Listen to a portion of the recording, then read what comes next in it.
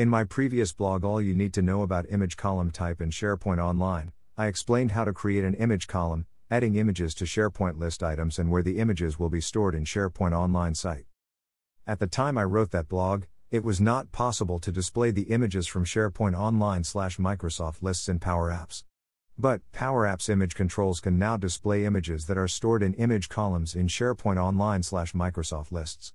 The images in Power Apps can be displayed in 4 different sizes: small, medium, large, full. This feature is associated with Microsoft 365 Roadmap Idaho 81986. How this will affect your organization.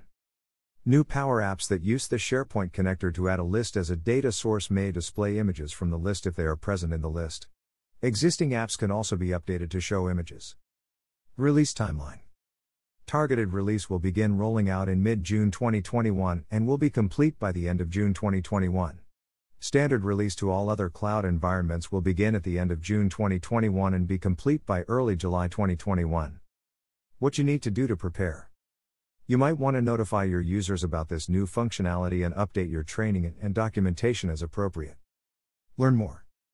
Image control in Power Apps. SharePoint connector documentation.